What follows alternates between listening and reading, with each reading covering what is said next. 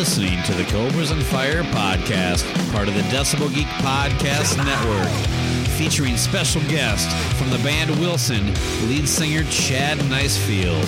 Wild awake, oh Lord, I'll never sleep. 7 deadlies calling out to me. So I'll pacify the voices in my head, and I chase these demons till the bitter end. You know I'm gonna die with my foot on the pedal, ride till the tank runs dry. Give it to me, I want more and more. Nothing satisfies me. Well, I've been knocking on heaven's door, but that ain't high enough for me. So can you satisfy me? Let the blood inside your veins come and satisfy me. 'Cause I need your pleasure, need its pain.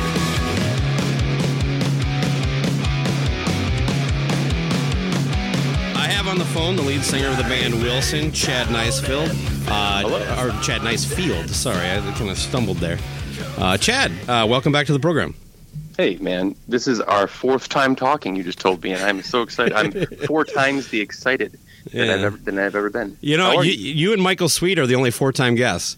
Michael Sweet? Wow. I From feel Striper. I'm stoked. And do you say, like, from Striper, right? Yeah. Oh, what's up, dude? I'm tied with you, Stripes. Yeah, all right on. Well, of course, we're going to address the elephant in the room regarding like the major announcement coming from Wilson and all the stuff that's happening. But let's catch up a little bit. It's been about a year and a half since we spoke. How you doing?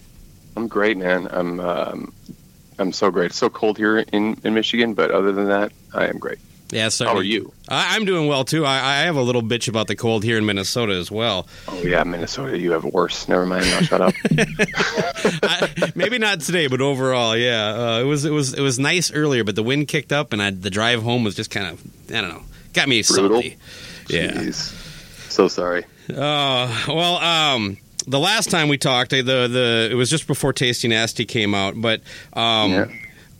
and I went back and listened to the interview today. I'm just trying to say this verbatim for the most part. I don't think I'm going to get it exactly right, but you had mentioned during our talk that after the Right to Rise record, you kind of had a come to Jesus moment of sorts for yourself, if I'm not misrepresenting that, and you needed to almost took like a little bit of a personal sabbatical, and that kind of had a little bit of a delay as far as downtime for the band.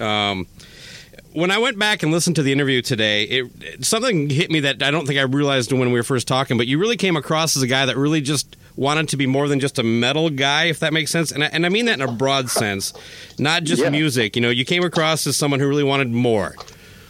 Yeah, that's an interesting revelation that you had, because, yes, that's the exact answer, and it's not necessarily, the easiest way I can describe the elephant in the room and the record and my sabbatical and all of that stuff is that I think that everybody strives to tell the world that they're more than just this thing, and that was our record to do so. It was like coming outside in our birthday suit, we all love so many. We don't have to be pigeonholed to something, and on top of that, what's the point of artistry if you're just creating to maintain what somebody else is hopefully waiting to hear from you? I mean, that doesn't seem like you're really subscribed to that artist at all. Or are you just subscribed to the idea of what a specific type of art is, and you don't want to look outside of that? I get it. Like, there's the idea of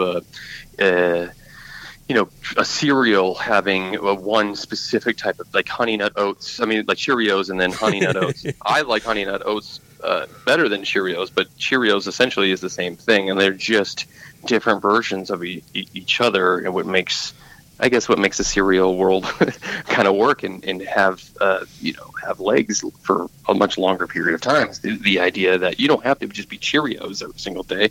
You can put a little Honey Nut on top of that, and it's still Cheerios, and you still love it.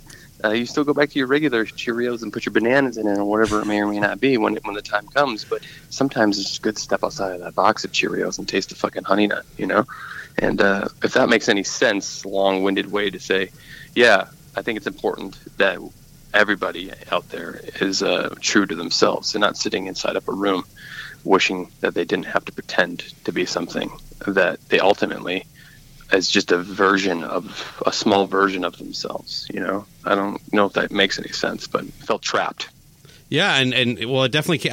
I'm surprised that, you know, a lot of times when I'm doing the interviews, you just kind of get caught up in the conversation and try to make sure that you keep things moving slow. But you know, some time has passed, and like I said, listen to it almost with virgin ears today. I was like, wow, he really was kind of like really trying to get the something there. But I have no issue with that, even if I don't like it. You know what I mean? I think we all.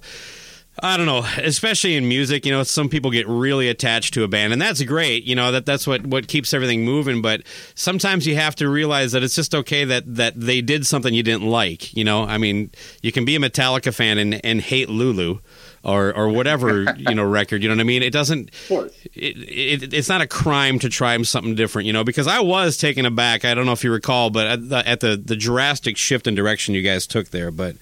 Yeah, I think a lot of people were, and you know, that was something that we were absolutely ready to embrace at the time. You know, because we were taken aback by this, you know, the what we had essentially become. You know, because when you're behind like I said, you're behind the closed doors of your own home, your friends or whatever it is, and there's a lot of different things that are happening there than what you show when you put your clothes on and go out into the world. You know?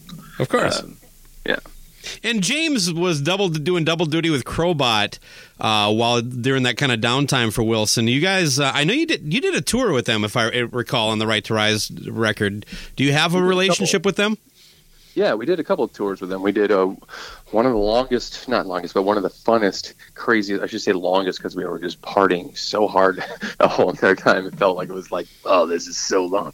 But one of the funnest, craziest tours we ever did was with Crowbot and Wilson doing a co-headliner with our friends in Mothership opening, and it was called the Drunk as Shit Tour. And before that, we had been basically we were these two bands that didn't really know about each other until we got into a cruise ship with each other. But even before the cruise ship, the industry was telling us things about them, and they were telling them things about us, basically like, dude, these dudes are just like you dudes, you know, or whatever. As far as personality, and we're like, whoa, we're the best friends, yeah. And you know, then we did that tour together and became even closer. And after the tour, we ended up doing another tour with them, supporting Seven Dust. So it was Seven Dust, them, and us. And as that tour kind of like came up and was approaching, their bass player Jake at the time, he got really sick and couldn't do the tour. So we stepped in as members in our band, not just James, but even Jason and sometimes Kyle, throughout the course of that tour, and played bass every night. You know, they took different songs. At first, they just took like 3 songs each or something like that. So, you know, everybody had just a little bit of stuff that needed to learn last minute to get out there and play with them. And then it was just a fun revolving cast of our band filling in for them. That stuck a little bit further with James when Wilson was on our downtime, when we were going through a lot of industry bullshit and you know, whatnot. James loves playing the bass. He's an incredible bassist, and his favorite thing in the fucking world is playing the bass. So it really hurt him, like internally, that he wasn't able to do the thing that he loved, and while we were in the middle of all of this other bullshit. So the guys in Crowbot still looking for a bassist, because they had a full touring schedule ahead of them still, had asked if, you know, they even called me personally and were like, hey man, we just want to make sure before we even ask that you're going to be cool with this. And I was like, dude, yeah, I thank you so much for even asking, because that's a huge thing to do, is then ask another member of the other members of a band if they're okay with them, you know, asking the other member to play bass, you know, or something, you know, as silly as it sounds. I mean, there's a lot of animosity that can be built up when your brother, it's like a relationship, you know, your girlfriend's out there, you know, fucking other dudes or whatever, and you know it. Oh my God, it's weird. It's like, I'm cool with it as long as the guy asks me first. Yeah, you know, it's like, yeah, you can cuck me, and just make sure you ask me. So, and James went out and did that with them for a while, and then Wilson picked back up, and it became a situation where it was always with Crowbot, James always told them the truth. Like, hey man, I love you guys, and I'm here for you, and I would love to be a part of your band. They made him officially a part of the band just because they didn't know, because of the love being.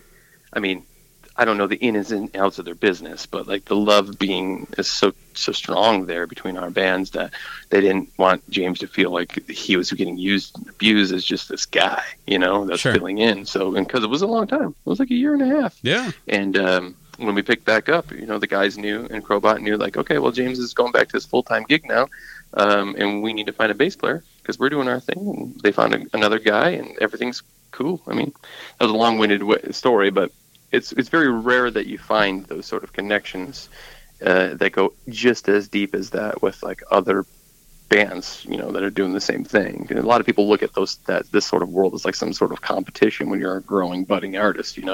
Like every opportunity, there's only so many opportunities out there, and every opportunity you're vying for. So you want your band to get those opportunities, and here's this other band taking it or something. There's not the camaraderie that says, man, if you grow, we grow. If we grow, you grow. And that's the way that we look at all of our relationships in this industry. I know that firsthand from my time trying to do what you do, but it really is kind of sad, the competitiveness of it, because it really does help people when somebody else is successful. But it puts a light on something that, everybody wishes that the successful one was them, but that light that's getting shine, it's getting shine on everybody now. If you roll tight, you roll tight with everybody, and the world does what it does. And your chances of being successful are better if you stay connected and positive, Yeah, exactly. Just, it's a gift, man. This whole thing is a gift. Like, this whole thing it can be taken so far out of context of what it really is. Artistry in general, and the idea of, monetizing it and all of the different things that the music industry and the film industry and all of this shit has become, it's crazy, but it's a gift. And when you think about how our little band been able to connect to people all over the world in such a strange, magical way. And really, it's not just about our band. It's not about just us. It's about the whole blanket that is music. We're all connected by that thread. And when you start to burn the thread, the fucking shit unravels. There's no sense in like doing it for the greater good of what other people are experiencing and feeling out there.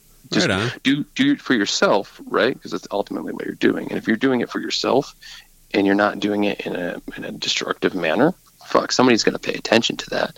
And that's at that point, then it's your responsibility to hold the torch high, pass it on, whatever you need to do to keep that feeling alive in humanity.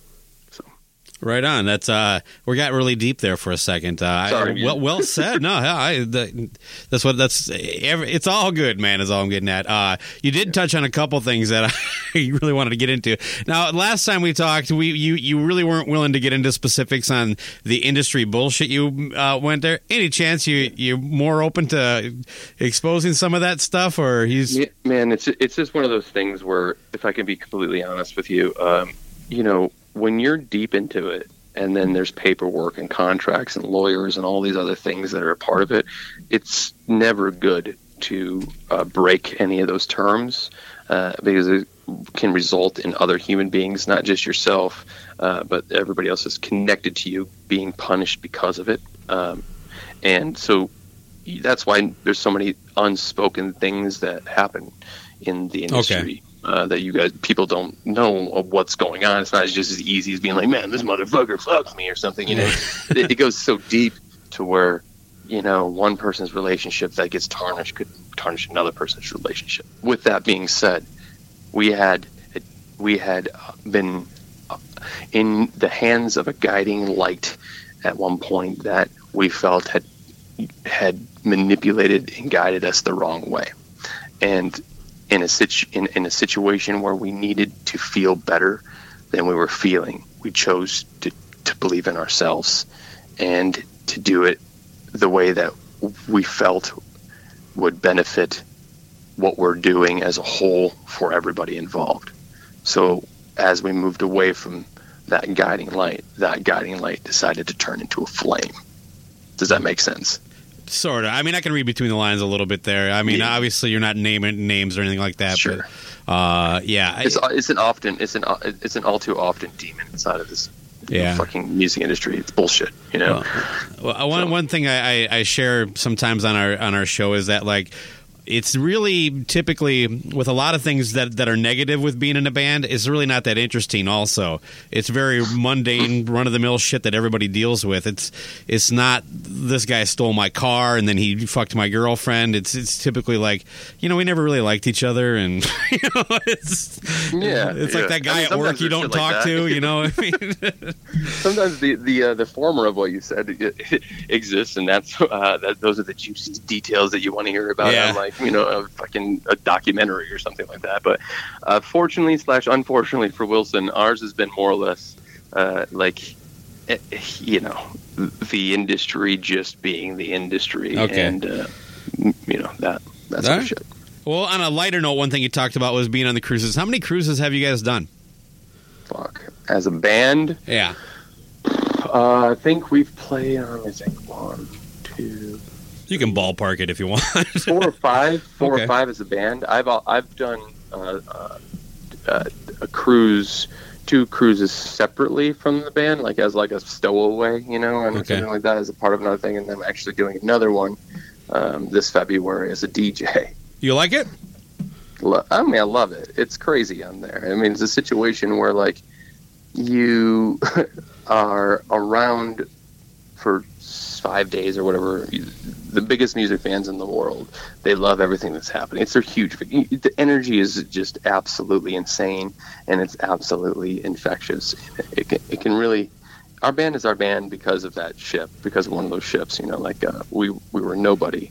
We were trying to fight for somebody to pay attention to us, and that ship, the director, the person who takes, you know, kind of curates the whole ship, found our band and said, book these guys, we got a call. And well, actually I saw the ship was a thing. I hit up our agent and I said, hey, you think we can get on this ship? Because I saw he had another client on there. And he says, I can try. He sent our music video or video at the time to that ship. The ship said, yep, we want them. And then we got booked. And then from there it was like just unbelievable experiences that kept popping up simply because of that one, what we think is because of that one opportunity. You know, it just kept going, kept getting weirder, and our story kept traveling farther and farther. I love looking at all the coverage that those things get, because it does look like a blast. I've tried to, I don't know, talk my wife into, I don't know, maxing out a credit card a couple times and going, but we haven't quite got there yet. You should totally do it. Okay. For good, sound financial advice. Keep fighting the good fight. Yeah. Like a Baller was picked up for Monday Night Football last season. Was it on every episode? I know it was the handful of games I saw it. I caught it every time. So yeah, it was every Monday night. Yeah. And I know this because it was awesome. It was one of the coolest feelings and experiences that I think our band has had, just in general, because for instance, I don't watch Monday Night Football. I'm not even a big sports guy, but yeah, I would have everybody guessed. I know, everybody I know apparently does watch Monday Night Football. Everybody that I know that isn't like in a, you know, like that I went to school with, or my family that I haven't talked to in a long time or something like that.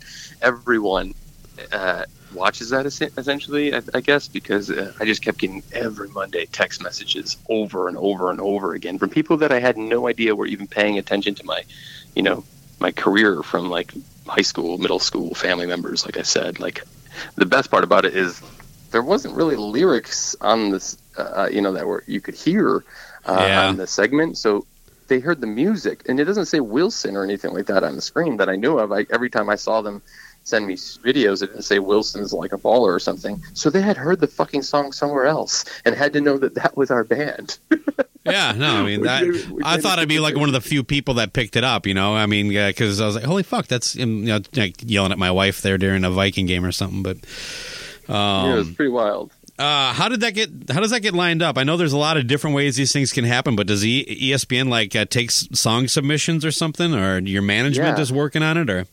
This dude, man, I sent him a couple hoodies and things like that, but this dude is a music supervisor, I guess, over there, and he just loved the song, and then I think it kind of fell into his lap amongst some other songs or something. I don't really exactly know how this dude heard the song, but he loved the song. And he called up our managers and said, hey, I saw that you guys manage this band.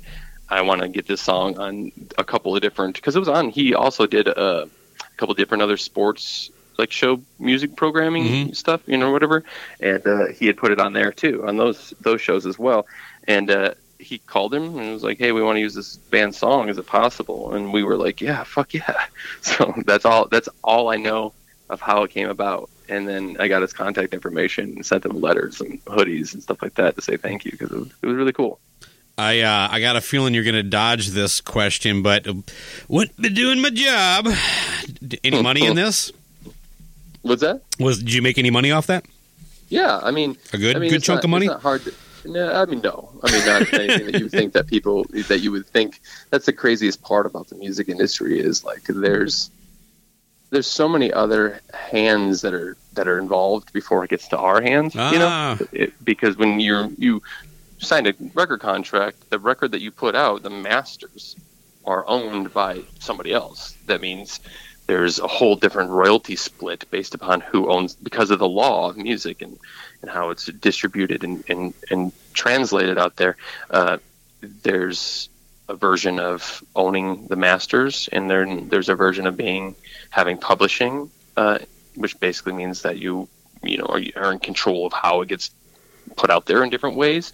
And then there's the songwriting portions to each song individually, because you'd like to think that there's 5 people in a band, all 5 people wrote that song equally, and they're all part of this simple equation. They all live in one house like the Monkees, and it's not all share a car. Exactly. And at the end of the day,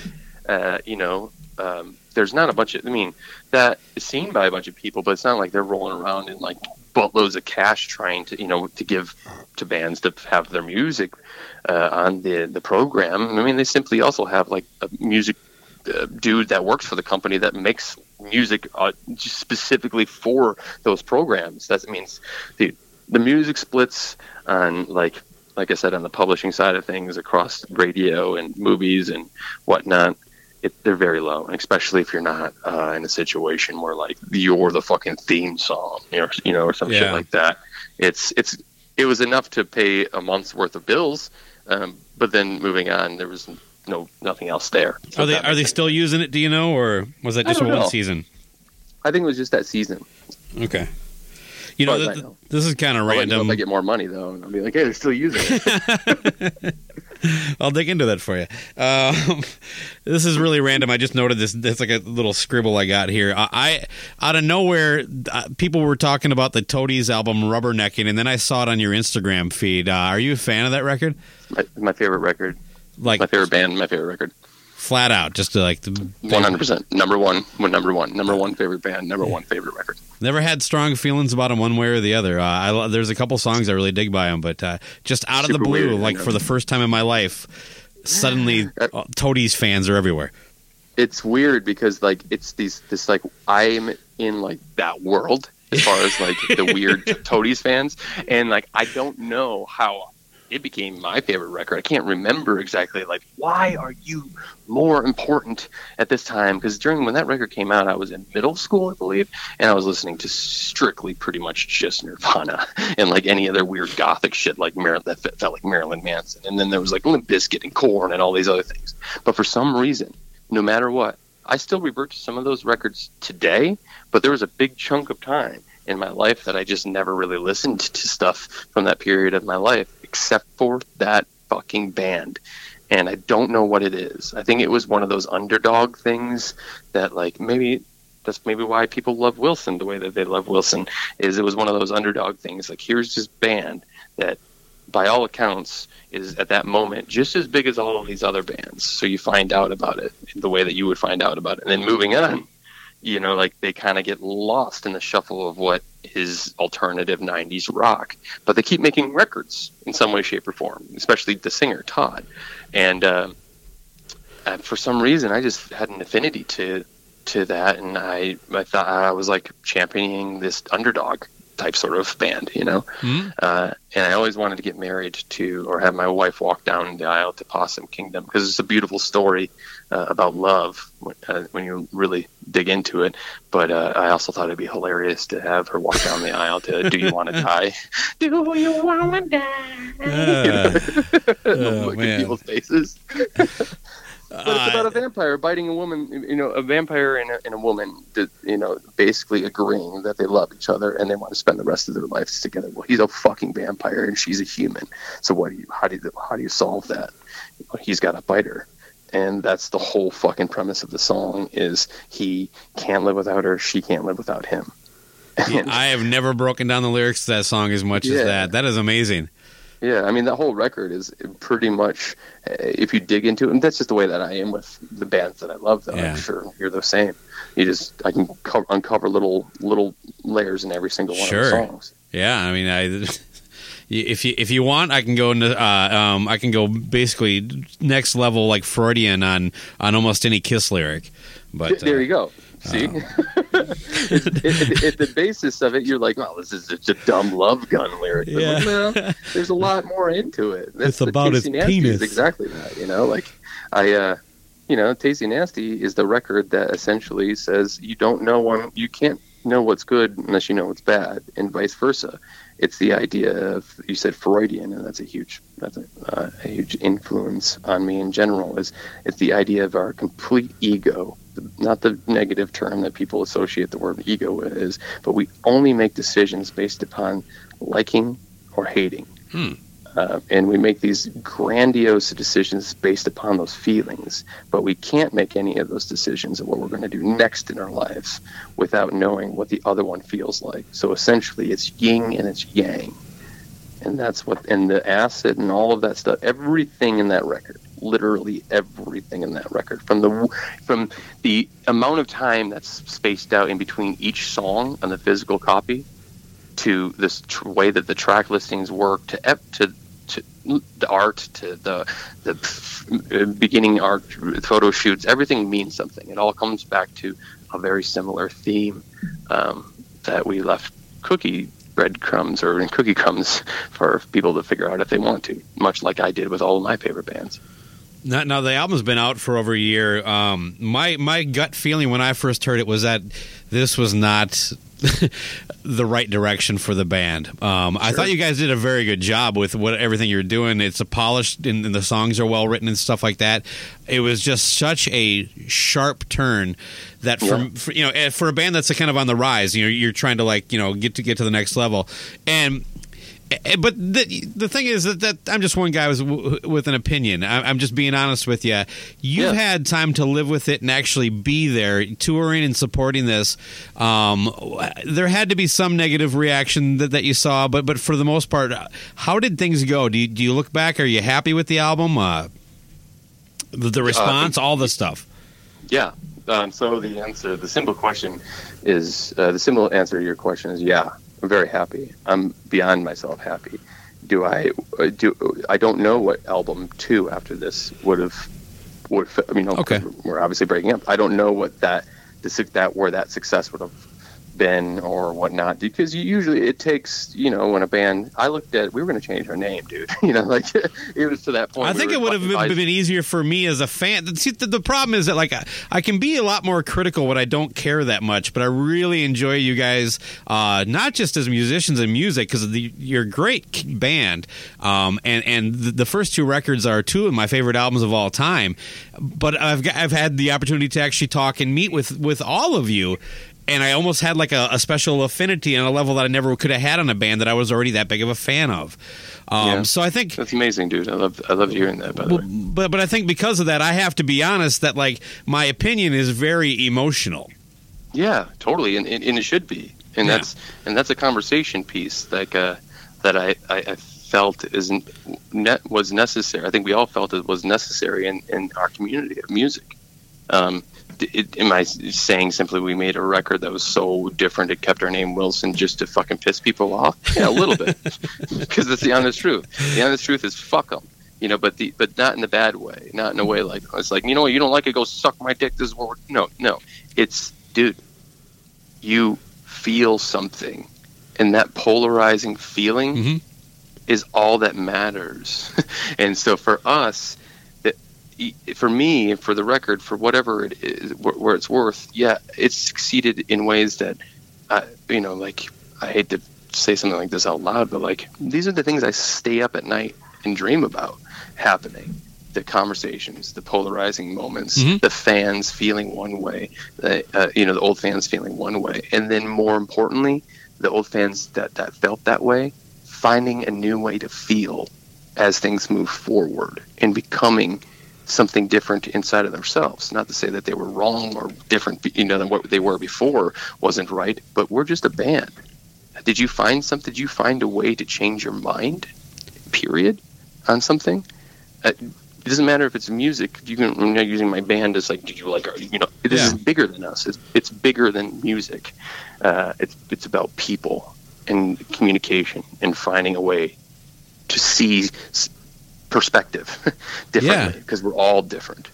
And so it succeeded in that way. It also succeeded in selling more copies than any of our records did. It also succeeded in streaming better than any of our records did. It also succeeded in seeing people sing. I mean, I don't play any Right to Rise songs out there on tour and see anywhere near the amount of sing-alongs and reaction that I do to that whole record, to all of them, every song that I play. It is a more sing-songy record, to be fair. What's that? It's a more sing-songy record, to be fair. I mean, sure, of course, there's that aspect as well. But I saw young and old, and I saw different walks of life all over the place in those audiences. So yeah, I think it succeeded for what we set it out to do. It succeeded. Yeah. Well, just despite my opinion, I think I'm old enough and hopefully mature enough that I didn't feel betrayed, but I was like, well, I still paid attention to everything on social media, saw the photos from all the shows that were going on, that kind of stuff. So I didn't get to catch you the couple. I think it came through Minneapolis here twice, and neither time was at a time that I could go to, because I did plan on going, because I'm like, well, there's still a Killer live band. I got to go see what this looks like, Yeah, it's a whole weird. That's the thing that hasn't changed about the band. That energy exists no matter what. And on top of it, it was, if I can be honest with you, I think there was more of it. Yeah. If that made any sense, just because there was just more going on. There's more to look at. There's more world up there on that stage. It's not just five hairy dudes throwing sweat in your face. It's like, hopefully if you're paying attention, it's like, whoa, okay, what's that all about? What's happening over there?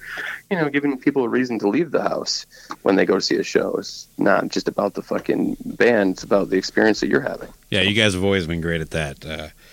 Because I have seen, believe it or not, I think about half a dozen shows, and the fact that I didn't have to drive that far to do any of it is amazing to me. Yeah, you're awesome, man. So let's get to it. The announcement came down a little while ago that Wilson's calling it a day. I of course started listening to my Wilson records and going back and checking it out. But I also, once I knew that you and I were going to be talking, I listened to all the conversations we've had from the first time I talked to you. And going back to 2016, you said something along the lines, and again, I'm not going to try to put words in your mouth, so you can correct me however you want to say it. But it was something in the line of, like, the success of the next record, and that would be Tasty Nasty, would determine pretty much whether the band continued or ceased to continue. Is it fair to say that Tasty Nasty didn't quite do what you'd hoped it would do? And what I mean is that, like, you're breaking up. Yeah, totally. Yeah, I mean, it's a strange feeling. Did that, like, you could ask certain people, right, inside of a band, a band has 5 people in it, with 5 different versions of life, with 5 different things, 5 completely different atmospheres and worlds happening. Like, they go home and do this. They have these bills. They have this going on. They want these other aspirations in their lives to see the light of day. Now, if the band was in a situation that it was a financially viable for us to live fully and completely, like with the idea of starting a family, or being able to move away and still be able to to do the things that you want to do as a human. You don't have to be married to this. Again, it comes back to this isn't just one version of yourself. Like, there's many versions of everybody. You go to work just like I go to work. You go to home just like I go to home, and I have a life in each one of those places separately. and I shouldn't have to bring my work into my home, and I don't want to bring my home into my work. Mm-hmm. And when you're in a space where like it's harder to maintain that home life by when you go to work, and things start to fall apart because of the financial aggravations. You got to make a change. You got to be healthy, mentally healthy.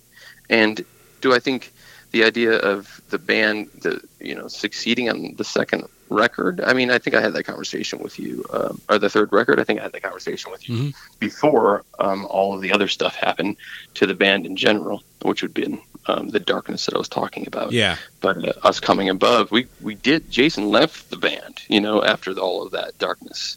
It was, after all of that darkness, and after we got through it all, he was like, dude, I got to do something else with my life. But I'll finish making this record with you guys, and then you just have to find somebody that's going to fill in and play live. I want to do this and that and this. This is before we even started to record that record. We're talking Jason, Tasty Nasty.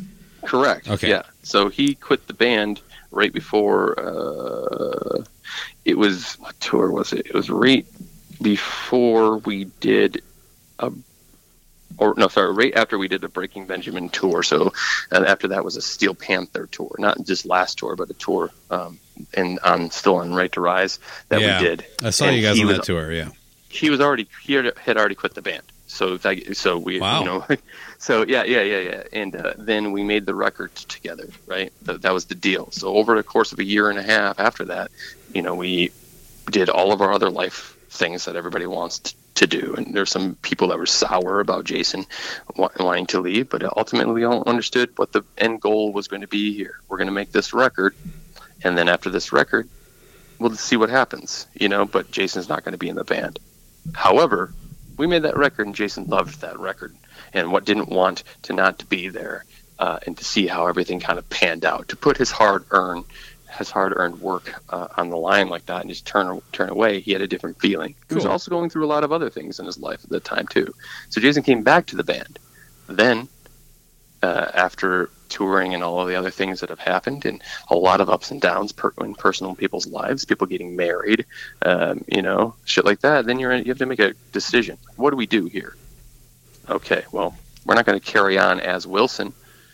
Some other people want to do other things with their lives. So the people who want to carry on doing music, they will.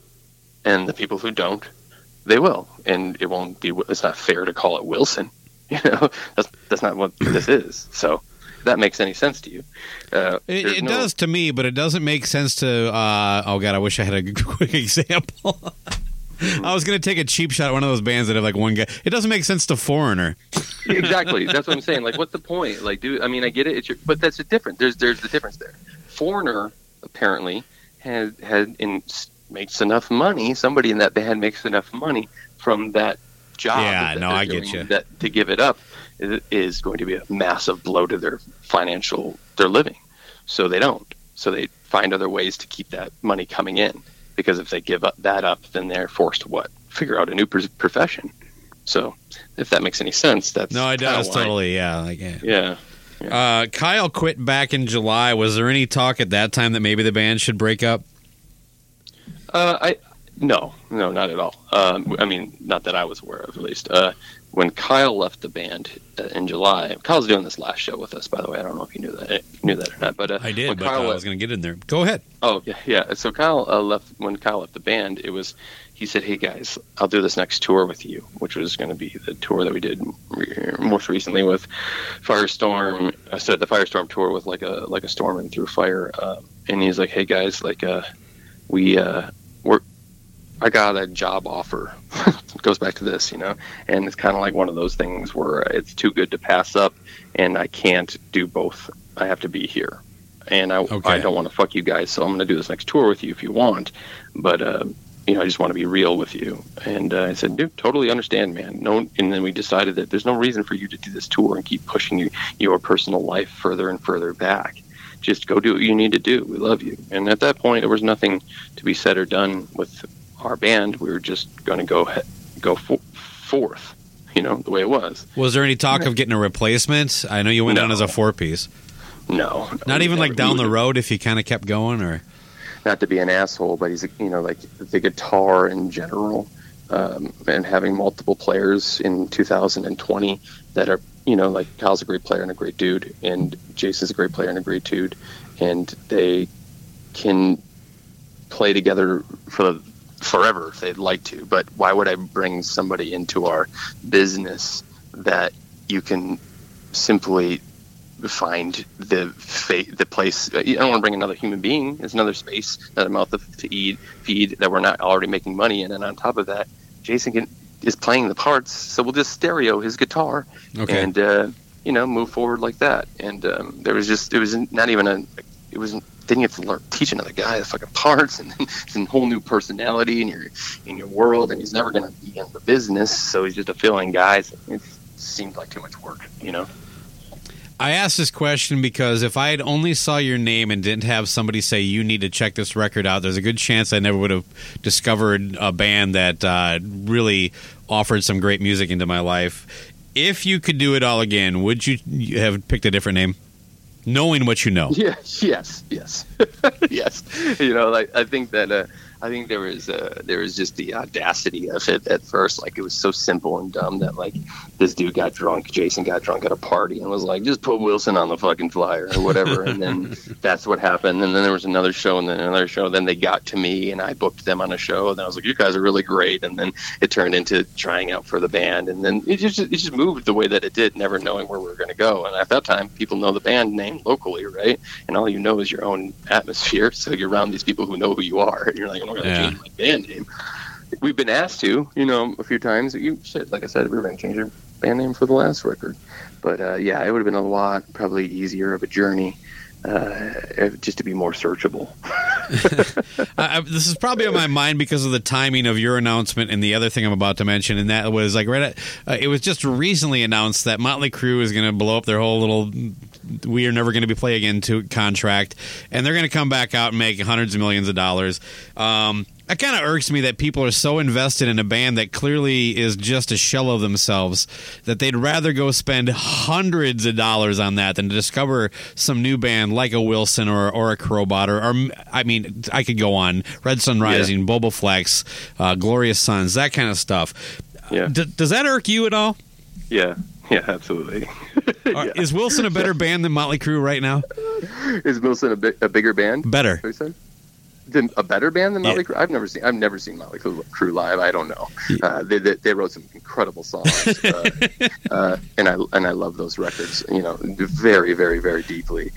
Could we go up on stage and rip them a new asshole if you were just to put those dudes on stage and our dudes on stage with no pyro, no bullshit, anything like that? Absolutely, no doubt in my mind. It's just the age thing. It's just a hunger thing. You know, like It's a whole different version of life. Right, they're a lot older, especially Mick. I mean, Kiss is out there trying to pretend they got something that people should pay attention to, but that doesn't mean that they weren't ever a great band. They're just, I'm sorry, Chad, I don't think they are right now. I mean, dude, I don't know. I've never seen them live. I see the videos, but at the end of the day, these are fucking iconic, massive, huge players. You know, but there's story too. The idea you attach some massively dope songs like that with the whole fucking like the shit show that the band was. It's the story makes everything bigger. Actually, I would use shit show to describe them now. Yeah, you know. Yeah. You know, we're not going to get a Blabbermouth headline unless you're going to go a little more hardcore on this, okay? So listen. Wilson is a better band than Motley Crue. Nice, there we go. 2020 without the shits and gigs. There's some great players in there, but my players in this band would, toe for toe, be able to out rock. But it's not just our band, you know. I know. Give me 2 weeks with a few friends of mine. I think I could say that, make the same claim. But you could go up there. You could go up there right now, probably, and just be like, "Check this out," you know. I bet you Tommy can still pull it off. Who they can? Tommy Lee, the drummer. I think he can. He's a monster still. He's a fucking beast. I mean, even I think that if you ask any of those dudes, like where kind of the buck kind of stops, it's like, well, Tommy's an incredible drummer. Like, Yeah. And he loves the drums. That's another thing, is when somebody loves their instrument that way. Yeah. It's undeniable. Fuck you. Get out of my way. I love this fucking snare drum way more than you love this fucking snare drum. Drummers seem to have that mentality. Like it's almost like they don't even care what kind of music they're playing. They just want to hit drums with sticks. Yeah, dude, for real. I mean, I'm generalizing, but Yeah, unless you're like a prog guy, and then you're like, dude, listen, I love time signatures. Check this out. And then I you're love like, drums cool, and you find, math. you find a few people who are into that sort of shit, and then that's it. That's all. That's all you care about.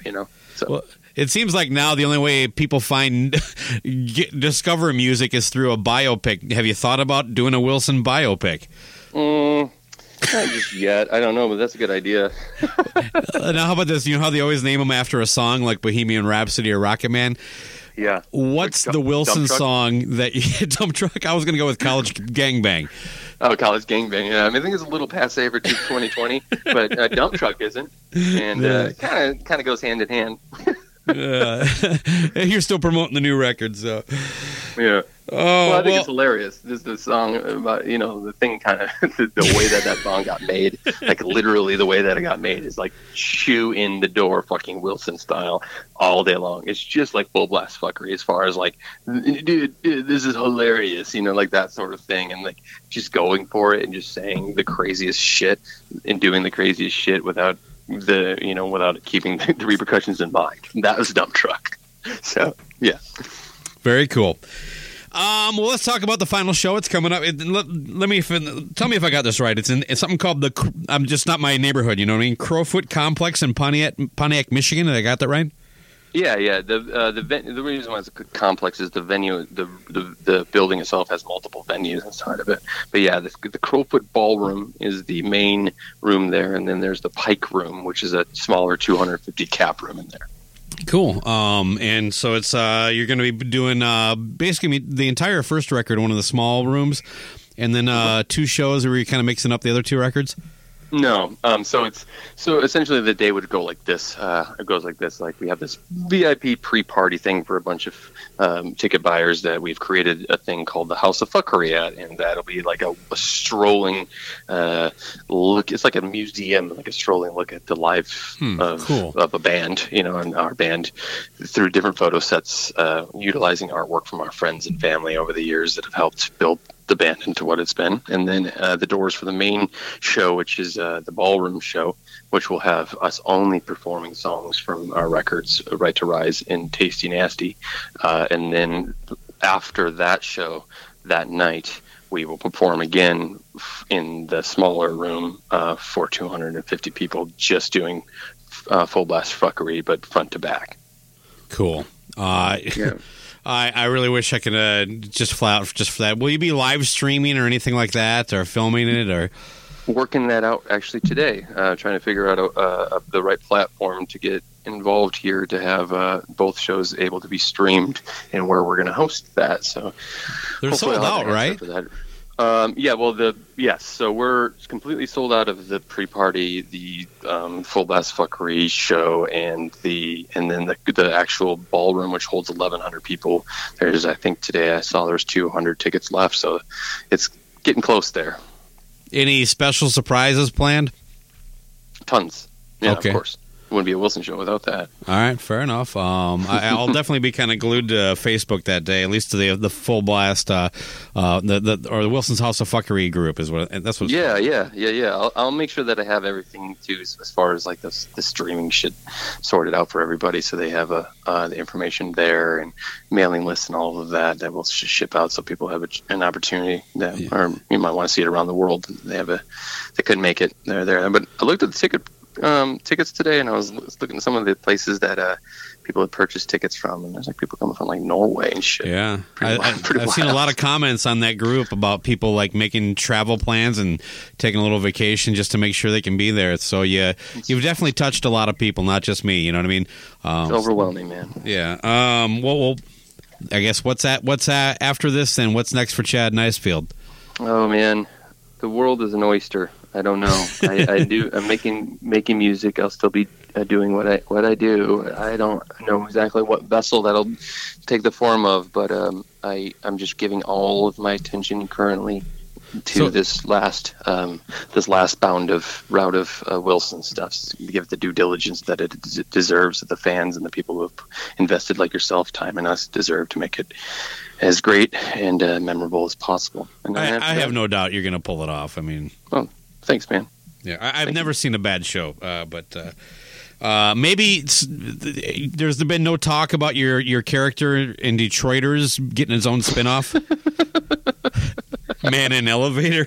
Yeah, it's gonna be huge. But I'm glad you laughed at that one. I don't talk. I don't speak the whole entire season. It's gonna be great. You just walk in. No speaking roles, just me starring. Just a silent TV show. Well, it could be kind of like a bit where like you just awkwardly walk into elevators where something heated is going on, and then you just walk in, and then everybody gets quiet, and that's the show. It could be a YouTube channel. Man in the elevator. Well, I'm sure I'll hear about whatever it is you're going to be doing. I did want to say something very nice, so grab a box of Kleenex. I'm ready. When I first got into doing this whole podcast thing, I was basically deciding, kind of like what you're doing now. The band is, I pushed it for about 20 years, and my band never even got to the level you did. I was just like, I got a wife, I got children, I got to fucking deal with this shit, you know what I mean? So I used podcasts to kind of to fill in that time. And you were one of my first interviews. I don't know if you're number one or not. But you were definitely early, and I was super nervous and unprepared. We shot the whole thing on video in a basement of the club you were playing in Minneapolis, and like I said, I didn't have the proper equipment to even do a proper interview. I had my little camera all set up, but like I didn't have anybody that could help me. So like I'm actually cut off, like the video is off center, and so like you can kind of see half of me on the side, and you're like just inside the center line. But there I was, and I just want to say thank you for not mocking me and being a kind of a doofus, and also for all the times you've come back on. It's been 3 more times since then. I have always enjoyed our chats. I think I made it clear. I absolutely have a ton of respect and admiration for your band and the work you've done. Even when I didn't like it, I just kind of stepped aside. This is my opinion. These are my thoughts. But my God, you guys have always been nice to me. I've had the opportunity to talk to you more than the other guys, but you definitely come across as very genuine and passionate. I appreciate the fact that I've gotten to know you just a little bit, and you're always welcome back anytime. But as a fan for the music, I just want to say thanks. Oh man, that means a lot to me, dude. Thank you very much for and just I can't tell you how much the support, the belief, the nice words, all of the different things, the awkward moments have meant to me, to us, to Wilson as the DNA, man. It really does mean a lot. Thank you so much for your time. Thank you for speaking with me. And if you ever come to Detroit, please don't hesitate. This is my cell phone. Don't hesitate to hit me up, and I'll take care of you. Even if I'm not in town, I'll make sure that you have a good time. Well, I appreciate that, and I'll definitely hit you up on that. I was actually surprised because, like, I had your number in my phone from a few years ago when we talked, and it was the same number. That's awesome. Yeah, no, but yeah, and also give my best. I forgot you mentioned it, but I want to make sure people know that Kyle will be back and playing these shows with you guys. That's a pretty big thing, at least from my perspective. Yeah. But give my best to Kyle, Jason, Pooey, and James. And yeah, if you can get a ticket and you can get to Detroit, I definitely would encourage anybody. And again, I can't thank you enough for the music that has meant a lot to me. And like I said, I went back. Right to Rise is still one of the greatest records I've probably ever heard in my life. I love that. Thanks, man. Dude. Yeah, I appreciate that. It means just means so much.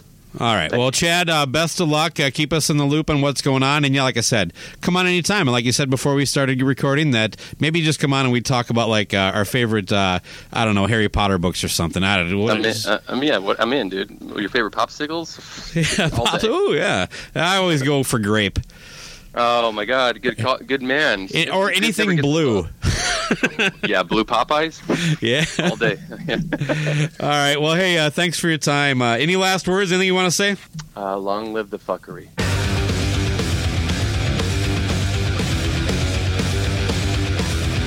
Oh,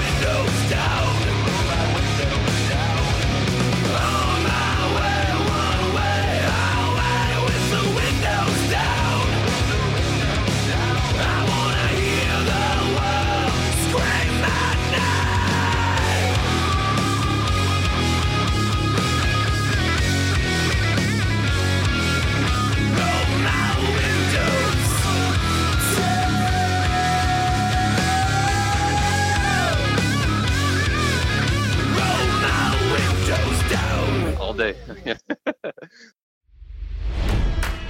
It's NFL draft season, and that means it's time to start thinking about fantasy football.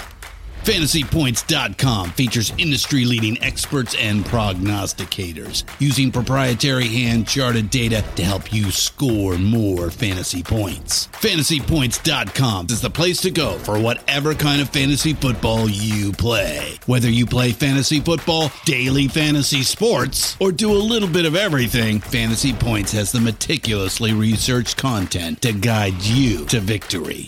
And why wait for the fall? Fantasy Points also covers the new spring football league, the UFL. Join the guru, John Hansen, Scott Barrett, Joe Dolan, and other massive names in the fantasy football universe with an exclusive offer. Use code Pantheon for 15% off any Fantasy Points package, including the all-in package, with access to every article, tool, and data nugget that Fantasy Points has to offer. That's FantasyPoints.com and code Pantheon for 15% off at Fantasy Points. FantasyPoints.com, code Pantheon. Score more fantasy points.